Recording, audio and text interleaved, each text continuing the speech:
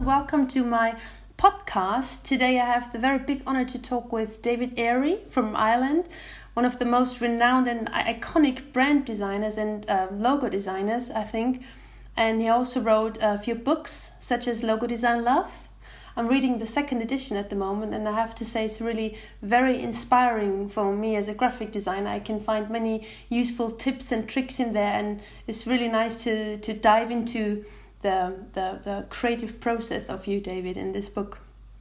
So it's very nice to read. Oh, thanks very much for reading and for having me on your podcast too. My first question would be, when a client approaches you and says, David, I would like you to create a great visual brand for me, what are the things that you must know from this client? What are the questions you ask in the course of the briefing in order to create a great logo? I had a set of questions that I changed quite recently. That was after picking up a copy of Michael Johnson's book. It's called Branding in 5.5 Steps. It's a super book, by the way. I'd highly recommend it. Okay. The questions that he recommends, they all center around the client's ambition, their purpose for being here. They might seem easy to answer, but they really get the client thinking in terms of what will be most helpful for us, for the designer. The first question is, why are you here? That's the all-encompassing question. A tricky one, and you want your client to summarize the answer into a few key words or phrases. Mm-hmm. Imagine if someone asks you what you do for a living. They don't want to hear a lecture, but at the same time, you want to show some kind of purpose and meaning behind you earn a living. What problem do you exist to solve? Yeah, I see. The second question is, what do you do and how do you do it? And this usually results in more descriptive statements where the client can give a deeper insight into their day-to-day process, the steps involved, main tasks that they do. Okay. And third, what makes you different? Because it's the uniqueness of a brand that not only helps it to succeed, but it also helps designers to position it away from what the competition is doing. Yeah, I think that's also one of the most difficult questions sometimes for some clients. Yeah, it can be hard to answer, especially when there's so many competing companies. It's rare to find a company now that is the only one selling what they sell. Yeah, exactly. Which is fine, because just because you sell something that somebody else sells doesn't mean you can't do it better. That's what drives us. Think of the amount of designers there are, thousands, perhaps. Well, hundreds of thousands of designers around the world, but there's nothing to stop you from being one of the best if you have the devotion to it and you keep learning, if you're curious enough. Yeah, definitely. And then the next question is, who are you here for? So branding tends to look very different depending on who it's aimed at.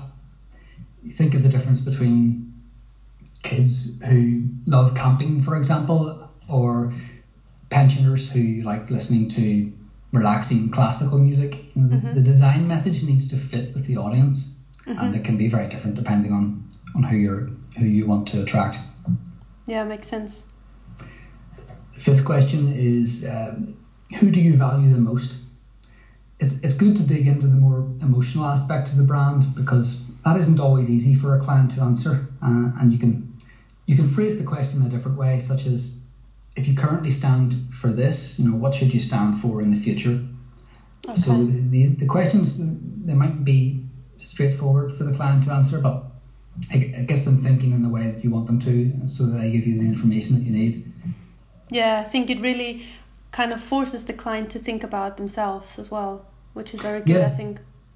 Yeah, because I tend to get quite a few inquiries from people who they don't seem very interested. At the start, all they want is just a price from me. Yeah. So if I come back to them with these questions, it can also act as a filter to get rid of the clients that all they want is a price and then move on to something else.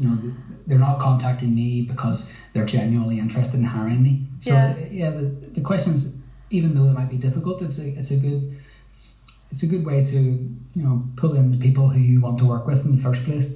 Yeah, I think that's a very good tip. I've never considered doing that, but maybe I will pick up on it now, as you say. Yeah, I've been trying these questions for a few times now. It's only recently when I bought Michael Johnson's book. Okay. And yeah, it's so far so good. It's been working out well. Oh, but there's one other question. There's 6 questions in total that he mentions, and the 6th one is, what's your personality? And that's something that would cover the client's tone of voice, their messaging, the copywriting that might be used. Mm-hmm. So whether that's something that you as a designer are going to handle, or if you're working with a copywriter, it's still going to be useful. Yeah. The next question from me is, when do you personally consider a design job as finished? Because I think with every creative job, there is never 100% end line, so to speak. It's not like bookkeeping where something is either correct or incorrect. You can basically design forever, more or less. But when do you personally think, I stopped designing now, that's it, it doesn't get any better than that? Yeah. Well, sometimes I think my work's done only for the client to disagree. I'm sure any designer who's been in the job for a certain length of time will have the same experience. So I'll need to push my ideas further than before, hopefully coming up with a design that gets the client excited. Mm-hmm. There have been projects that were, for one reason or another, just didn't work out. I'd receive the down payment that I invoiced for. I'd start work, come up with what I thought were excellent ideas, only for everyone to get rejected. But it happens to every designer, and they're not all home runs or projects. Just as your favorite band doesn't always write #1 hits, or no sports team wins every time, no matter how good they are.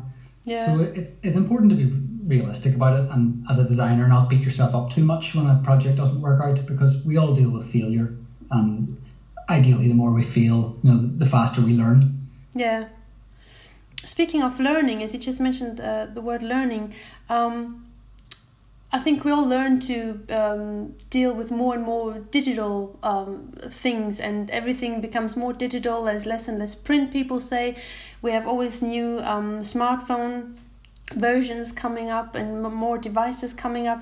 So with so many different sizes of screens where design can be visible, what is your challenge here? How do you see that? Because in the end, a brand has to look consistent across all sizes, may it be digital or print. It has to look the same on a small app icon as well as on a big, huge billboard on the street.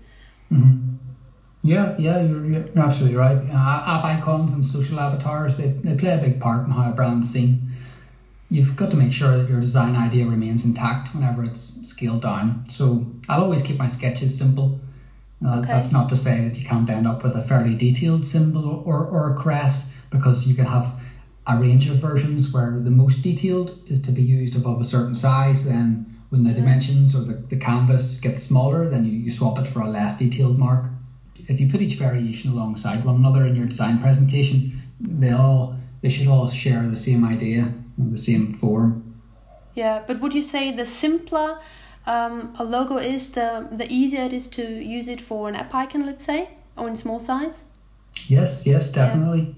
Yeah. Just yesterday there was a new one that came out. The Formula One logo was redesigned, and I've noticed it on Twitter. It doesn't scale down too well because there's a gap in between the characters. It's an F and a 1 monogram, and so it's just something that you've really got to pay attention to, because people are going to be seeing it smaller and smaller, especially on things like Twitter and Facebook, where the avatar it's a little bit bigger in your profile or at the top of the page, but when you make a comment, it's going to be quite small. It's going to be very small. So something definitely to look out for. Yeah, I think this is a big challenge, because everybody wants to create a totally unique and outstanding logo that looks different from anything else seen before. But at the same time, it has to look outstanding on a very, very small size. So it's really difficult sometimes. It is. It's a challenge, yeah. And you mentioned how the mark has to be distinctive, something that hasn't been seen before, which is, if you search long enough, you're going to find something that's pretty much exactly the same as what you've created, but you can only spend so long looking, which is why the first place you should look is always at a client's competitors, always within their marketplace, because if a symbol is trademarked, it costs a lot of money to trademark it across a wide range of industries and sectors. So if you focus on the client sector, then that's generally where any trademark disputes are going to come up, because it's rare when a company is going to register a trademark across multiple markets that they don't operate in. I see. I think because trademark or patents are paid for by, how do you say, business sector, right? Yeah, that's a good point. Okay, well, thank you very, very much, David. It was really a pleasure and a big honor for me to talk with you. Yeah, well, thanks again for considering talking to me today. It's been a pleasure.